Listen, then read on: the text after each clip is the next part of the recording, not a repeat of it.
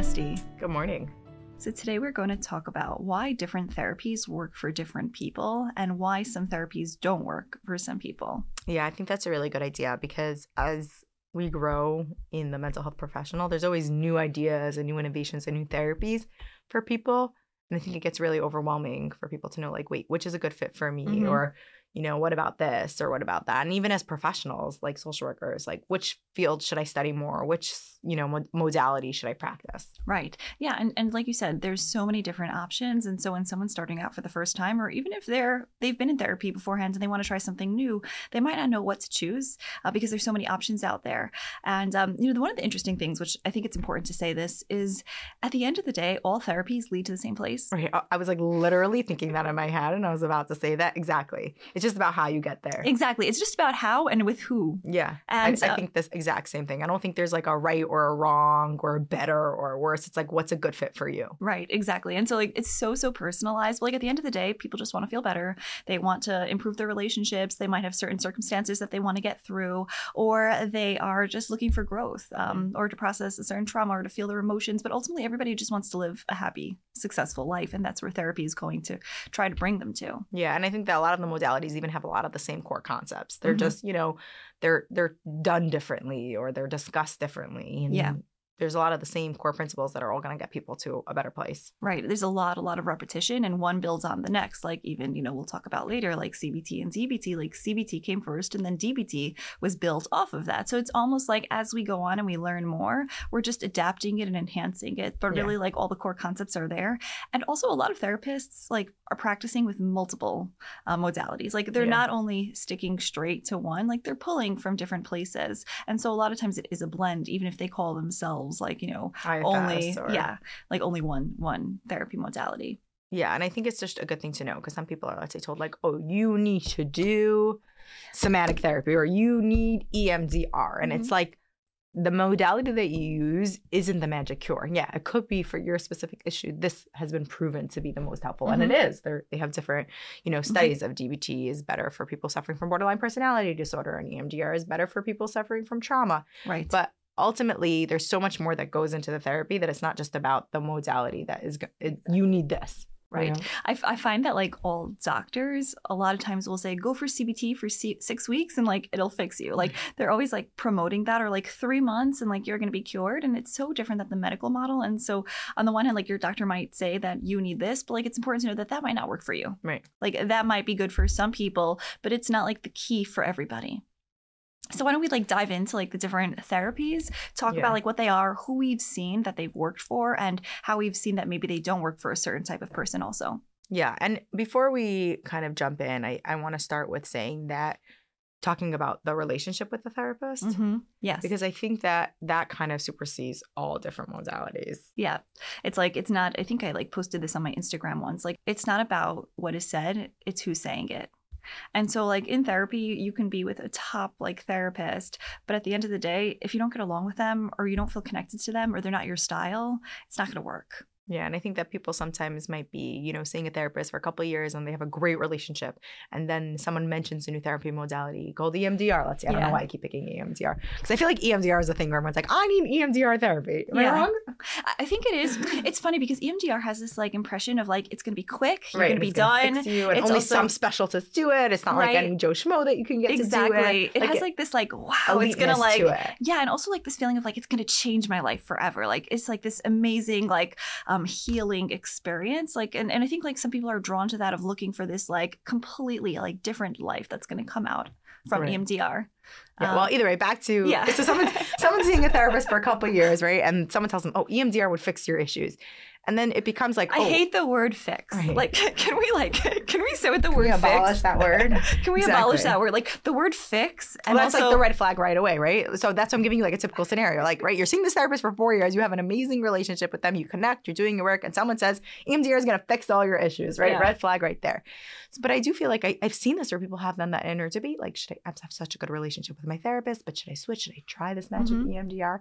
And it could, there's no answer. I'm not giving an answer here, but I just want to show how important the relationship is with the therapist, because a lot of the work is done by kind of having that safe space and having that person that you connect with. And what exact modality that you're using doesn't always make a difference, but it's the connection, the relationship, and the journey that's going to get you there, regardless of what modality you use. Yeah, exactly. So make sure that you like your therapist. And that's very important. Basically, that's important. Like your therapist. Right. No, I mean, it is. Like, I could imagine a scenario where somebody is, let's say, maybe he's done a lot of therapy work before or doesn't have any trauma and really just wants to like kind of like maybe go into some childhood issues or even very quick solution focused kind of therapy.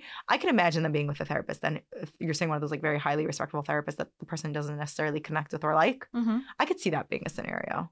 Well, I guess like in therapies that you don't need the relationship. Oh, there you go. So if it's like kind of like a quick fix or just want some like inner like insight into something that may have happened to you in the past, then you could just have that relationship with someone who you don't necessarily connect with.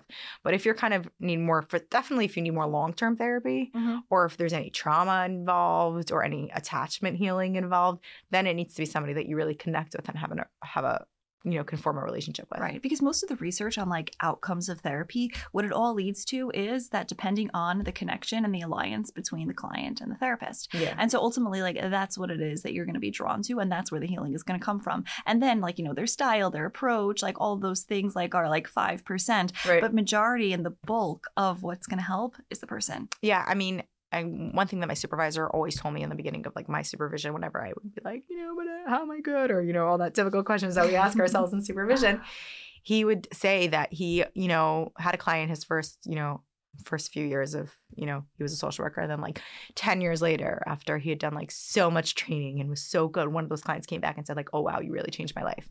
He's like, wait, so what was the point of my 10 years of training? And he said, yeah, I may have gotten better and I may have gotten more skilled, but at the same time, I was that same person 10 years ago and I was able to form a relationship with somebody that healed them and showing just how much the relationship is important. Yeah. Yeah. So the relationship is key. And so leaving that aside, like as like the main bulk of everything. To kind of go into the let's different go modalities into actual for someone. modalities because I do think like that there is something about like the way the therapist is practicing. People connect with different things and what they might be looking for and why it will or won't work. Yeah, exactly. So let's pick a few. We obviously won't, there's like probably Millions. tons that we don't even know about. There's always something new coming out.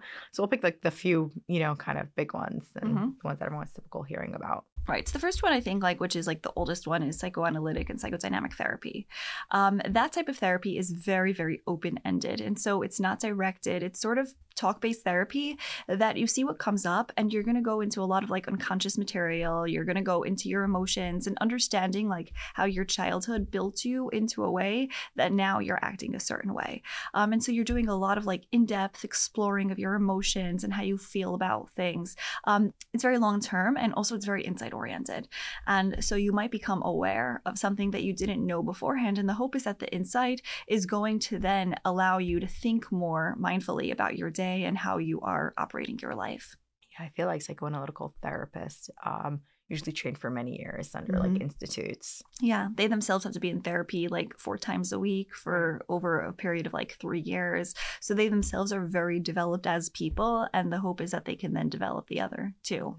The thing with this is that it doesn't work for somebody who wants quick results fast, because generally this type of therapy takes a long time. These are at least a year worth of sessions or 2 years worth of sessions, because it takes time for somebody to really understand themselves and to be in tune with those different emotions. Yeah. This is kind of starting this conversation is kind of making me in the mood of like trying every single therapy myself. Oh my God, I've never tried that. I want to try that, Yeah. I think like over time though, like we all connect to the types that we like. I'm a big believer of like, if you like a certain type of store or you like a certain type of restaurant, like go with what works. Go with what works, exactly. Right? Rather than trying like 100 things. But this is just making me in the mood. I'm not saying that's the smart thing to do for listeners. I'm saying I am just like in the mood of kind of like, when you sample taste everything. Right. I'm kind of mood of like quick little sessions of every single kind of therapy right now, like this week. Yeah. So like little trainings like that. Wouldn't that be interesting to have like a huge like institute and like you go like for professionals and you go like 20 minutes to this kind of therapy session, 20 minutes to this, so that way you can choose which kind. Schools should do that. It's funny, in my bachelor's we did do that. Like we had like every single week was designated to a different type of therapy. It wasn't a bachelor's for social worker psychology, so it was just a general overview. And like we had like 1 week's worth of Carl Rogers and like 1 week's worth of like Jung and 1 week's worth forgetting. Yeah, so we did have that. Right. It's just not it's not enough to teaching, really like it's teaching theories versus like actually having the therapy session of it. But I think like even with all these therapy sessions, like they all take time. So like I think like maybe we need like 3-month bursts of like what I need to go spend the rest of my life in therapy right now, and then I can decide what kind of therapy I can do. Okay, so it doesn't work for somebody who wants quick results. It does work for somebody who really just wants to get to know themselves, someone who is maybe like more intellectually stimulated by knowing themselves, somebody who wants a lot of self-awareness, and someone who has the patience to really pull themselves through the process. Sometimes psychodynamic is really needed for those that are really struggling or suffering from like deep depression or from a mood disorder, because it's almost like they have to go deep within themselves rather than just doing like a more skills-based approach. Like they really need to understand what's going on inside themselves so that way they can stop triggers, they can prevent triggers. So that's somebody who I think it would work for more, whereas somebody else might not need that intense understanding of themselves. Like not everybody needs such a deep understanding of themselves, even though it can be helpful, but it's not meant for everybody. Right. Yeah. Okay, so the next one is CBT, which is cognitive behavioral therapy. This one is really popular. Yeah. There's CBT, plain CBT, but then there's also like TF, which is like TF CBT, which is like trauma-focused CBT. And CBT, what it believes in is that the presenting problem, when you come in with an issue, its core is at irrational fears or irrational thinking. And the goal of therapy is to challenge your thoughts and is to challenge your thinking, to have you be in a more realistic zone and mind space. Yeah, I really like CBT. Yeah. Am I going to be very biased here and show which? Oh, I really like that one. They're all great. They're all great. I like CBT because I think it's very easy to see. Mm-hmm. Like it's when you see. When you see through the CBT lens, it's just very easy to pick up on those habits or those irrational thoughts that you're having, and it's just very easy to start being able to pinpoint. And I think that you can really work through certain thoughts that maybe because of trauma or just other issues have become irrational thoughts that we have. Yeah. I think with CBT, one of the risks of like who it won't work for is somebody who gets insulted, that they need to change, because it is very fix you oriented and change you oriented. Right. So automatically it's that you're doing something wrong or there's something faulty within you. And someone who can't handle that with their self-esteem a lot of times will run away from it. Right. And then the TFCBT, the trauma-focused cognitive behavioral therapy, is done just a little bit differently because it's more trauma-informed and with trauma care. So it's not about changing your irrational beliefs, but about like looking into the story and changing maybe parts that had happened, beliefs that you hold what had happened. That's not accurate. Exactly. And so with CBT, like who does it work for? Like clients that are like super motivated and they want a lot of change in their lives. They are doing homework every single week. Yeah, it's very homework based. Very homework based, very skills based. And it's very brainy also because I think they have to be willing to kind of like logically look at what's happening and being able to take accountability for where they're thinking faulty and you're not there to convince someone that you're thinking faulty. So someone who's still kind of like not letting go of the fixed beliefs might not be there yet. Like they have to understand that they might be doing something wrong and they have to be able to like step out of themselves. Not everyone has that ability to like step out of themselves and like reflect or observe. But if somebody is doing CBT and they can do that, they will have amazing results, because it's almost like analyzing themselves like from an outsider perspective and saying, okay, this is what I'm doing. This is what I need to fix. This is why I am going into that reaction. And so they're tracking their thoughts, which their thoughts lead to behaviors. Their thoughts or feelings can lead to behaviors. And so they're tracking it at every single stage. Yeah. So the next one is CBT. This is my favorite. Yeah? This is what you practice the most? This is not what I practice the most. I think I'm more in the psychodynamic lens. Like I would say like a hybrid of like attachment psychodynamic and then a little bit of DBT. But I really like DBT because I like DBT also. It's definitely not the modality that I use, but like I'm always using it. Yeah. If that makes sense. Meaning it's not my primary modality that I run my sessions, but I'm always pulling skills like constantly. And with myself and with other people, with clients. Yeah, I like it because it's so balanced and like I kind of feel like it just makes space for everything. It's not trying to attack anybody and telling them they're doing something wrong. Like it gives them space. Like if it's not working for you, it says like don't think that there's something wrong with you. Like it's a very just like overall like I feel like it's comprehensive. Yeah, I think like I like how they're just kind of trying, like we said, the moderation. They're trying to find the balance between kind of the logical minds. The wise mind, right? They call it the wise mind and the emotional mind, and living in that space where you think logically, but you also think emotionally, because you need to have both to be like, full. Yeah. And I love it because the skills are just like so practical. Like they're so simple, they're so practical, they're easy to implement right away. Like I love that they have like so many different modules. Like there's 4 aspects. There's like the emotional regulation, there's distress tolerance, there's the mindfulness, and then there's the social interpersonal effectiveness. Yeah. So I just feel like that like most people coming to therapy are really struggling with those 4 pieces. And so like it can really be helpful like for anybody like going through anxiety, depression, self-esteem, confidence. So I really like DBT. Yeah, a lot of DBT therapists deal a lot with more like higher risk clients. You'll see that this is really good for people struggling with like self-harming or suicidal thoughts. Also, a lot of DBT therapists, like if you're under like a DBT institute, are more available in between sessions. Not necessarily everyone who practices DBT is, but if they're a DBT therapist, they are available in between sessions because the point is they don't want you to get to a point where, let's say, you're really high risk. They want you to call them before so that way they can practice the skills with you. So I like that. As somebody who feels that they need more than just a once-a-week therapist, if they find a DBT therapist that does that, they know then they can reach out, have an extra session, have a phone call where somebody's there to help regulate them. Yeah. And sometimes like people will go into, let's say, standard talk therapy, but just use DBT as a group, like a skills group. There's a lot of DBT There's groups. a lot of those like balance. Yeah, those are fabulous because it just like teaches them the skills. Also, they're getting feedback from one another, from the other group members of this is what you're doing. This is how I feel about it. This is what I'm noticing. So it's just like really supportive, but also like it's not the therapist who has to give the feedback. It's the group members who give the feedback. And also sometimes those DBT therapists from the group are also available in between sessions. Yeah. So it's just like an extra way of like having support. But they're just like really good like ways of thinking about life. And that's why I really like it. Right. There's all different kind of like, before I go on to different modality, kind of like levels of treatments that we talk about, right? Yes. So that's also like maybe in a different podcast, but like interesting to talk about like what level of treatment do you need? And I think that not necessarily someone who's going to DBT needs a higher level of treatment, but it could be used as a higher level of treatment versus having to actually go into a facility if you're still safe enough, where you have that once a week, let's say even with a different therapist, and then you have your DBT group and the DBT therapist that can touch in. It's just giving you more therapy if it's needed. Yeah.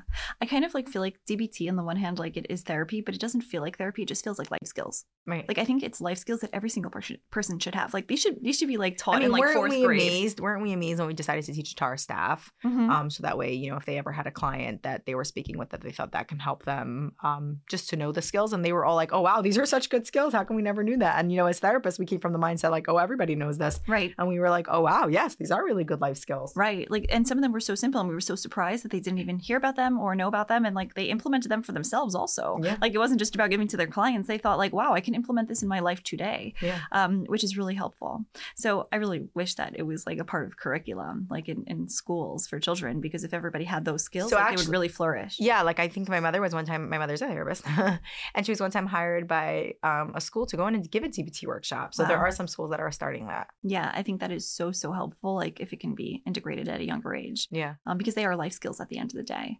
So who wouldn't DBT work for though? I think somebody who really wants insight-oriented therapy. Like something deeper. Something deeper. I think that DBT doesn't really touch childhood or attachment. Right. It doesn't really go into trauma work. It's like giving you a skill in the moment. Like if you feel like you're spiraling in the moment or you're stuck in the moment, it can help you and it can bring you above water, but it doesn't necessarily do the long-term work, or it's not anything that's like more relationship oriented in a deeper way. I think though that many DBT like as we said before, many therapists, they practice a few modalities at once. So just because somebody is a DBT therapist doesn't mean they can't practice the other therapy as well. So they use it in conjunction. Right. And that might be a question like to ask the therapist beforehand of like, do you solely work from this framework, or do you integrate others? Right. Because like if someone is going to be hardcore DBT, they're not going to go into anything from the past, and they're not going to even let you talk about that. Right. Like sometimes like I've spoken with people where they are more rigid about it because they say like, no, we're not going to use this as like it's a distraction or it's a derailment. Like we're going to come here, we're going to focus on what homework did you do this past week and what's the new skill that we're learning, rather than sidetracking into stories that aren't relevant. Right. So it is important to just ask that question of like, are you able to hold both, or is this like solely going to be that way?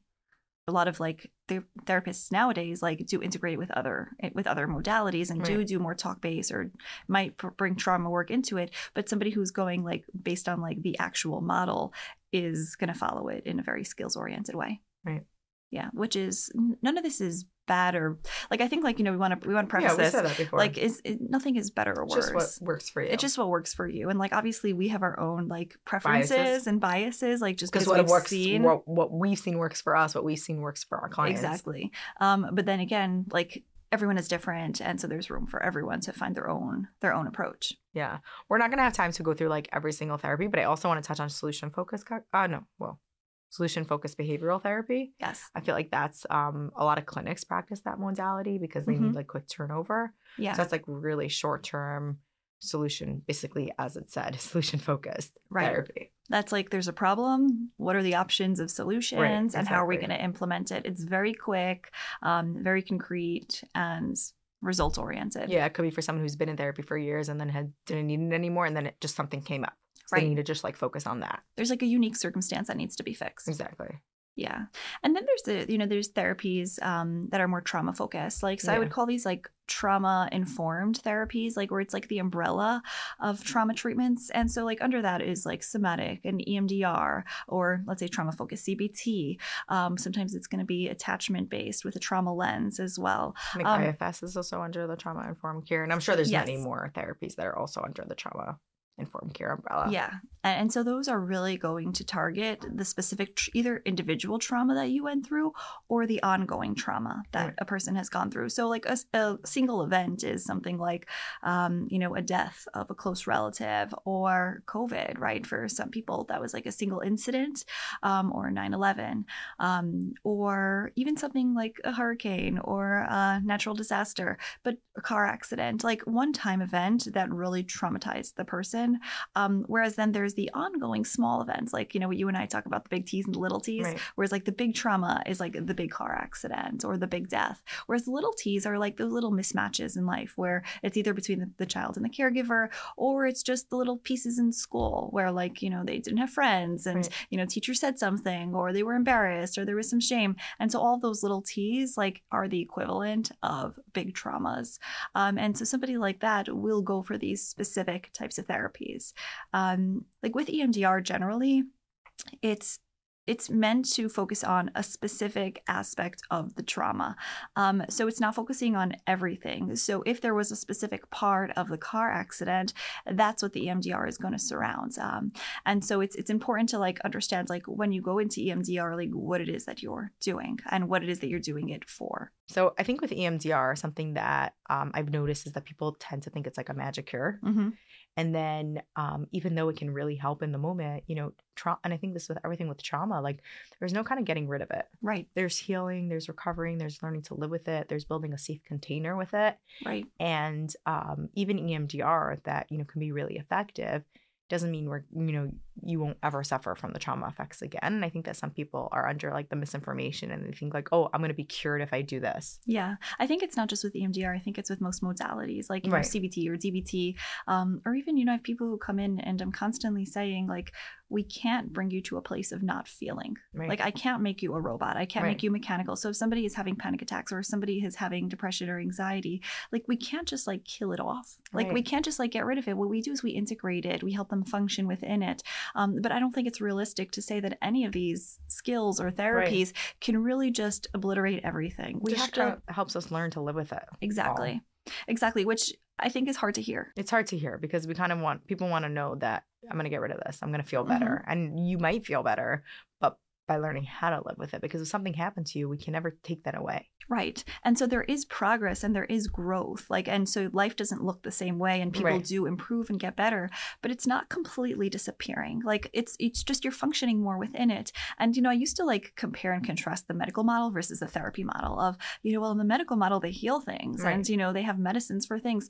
And then I realized that there's parts of medicine that are either supportive care or reducing pain or let's say, hospice or palliative care or it's a chronic condition. So it's just about managing it. And that's what we say, we say a little bit about therapy. There's that little bit of that similarity about, to that chronic care, that it could be like a life journey. Yeah. Like, somebody who has anxiety, it's very likely that they're going to have anxiety for their whole life. It doesn't have to be in extreme ways like they have it when they first show up to therapy. It can become more manageable, but the anxiety is never going to be completely gone.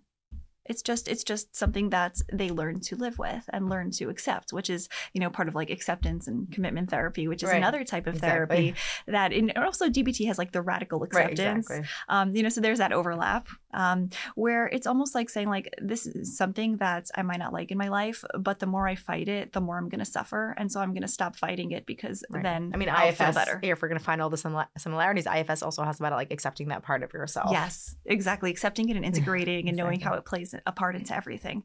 And so really like, I think that's so important of saying like when you're sending a child into therapy or when you yourself are going into therapy or when, you send my spouse into therapy and fix them, ultimately like that word fix doesn't exist. It's just about how much they can learn to integrate it into their lives. Like there's certain things like, let's say, someone who's on the spectrum or, autism or ASD, that's something that is going to be a long-term chronic diagnosis. And so the goal is that they should be a higher functioning within it, but not that it's just like completely gone unless they were misdiagnosed. And then that makes sense.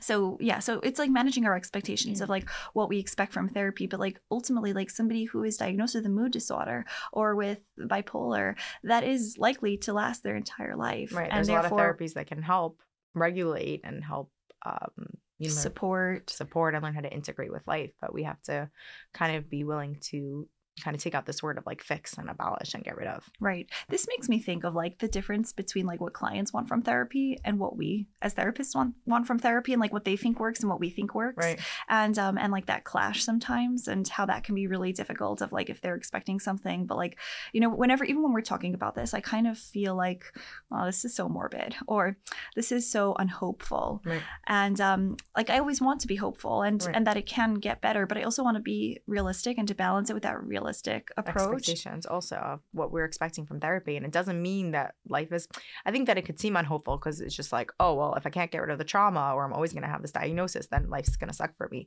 And the point is like, no, therapy can really help you have a more fulfilling, successful, happy life. Just your expectations of what are you walking away from. Therapy is not going to cure you. It's not going to abolish anything that you're not happy with. It's going to learn how you can integrate all that into your life and hopefully lead your most successful life. Right. Yeah, that's a really good way of saying it. And I think like those that come into therapy with that mindset do so much better in therapy rather than those that are constantly like fighting it because they're saying, well, wait, I'm supposed to feel a certain way or how long have I been here already? And that in itself ruins the therapy because they're waiting for like the outcome and not realizing like what they can actually get from it. Exactly. From the journey of it. Yeah. Yeah, and there's so many more therapy modalities that we didn't even touch upon, but like what we're going to spend all day just talking about all the different therapy modalities. Right. We touched upon, I think, our few favorites, and I'm sure people have like different ones that have like worked for them or didn't work for them. I'd love to hear feedback from people. Yeah. Like what has been their favorite, why and why not kind of idea. Yeah, and it's so personalized. And so what works for one is not going to work for the other. And I imagine even this week, like there's going to be a new therapy on the market. Like every single day there's something else that's advertised. And it's really what you connect with. But also like not like people shouldn't chase different therapies as a way of saying like, oh, maybe there's a new cure. Right. It's almost like stick with what you know is working for you. And all of these new pieces, like they can help in some way. But it's not that magic cure. Right. There's so many different therapies and there's tons more that are coming to my head. So I think we're going to have to do a part 2 to go into more of them and discuss more. And we didn't even get to some of my favorite ones, hint dance therapy. Yes.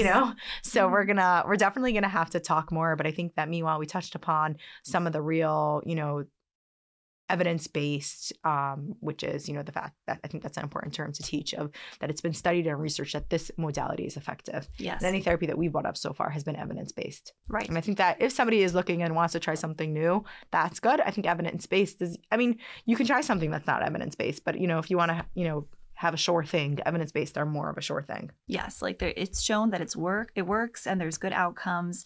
But also to keep in mind everything that we've said today, that just because it worked for one person, it might be different for you. And you should choose the one that you feel connected to and also find a therapist that you really like because the relationship between the two of you is more important than the therapy approach. Yeah.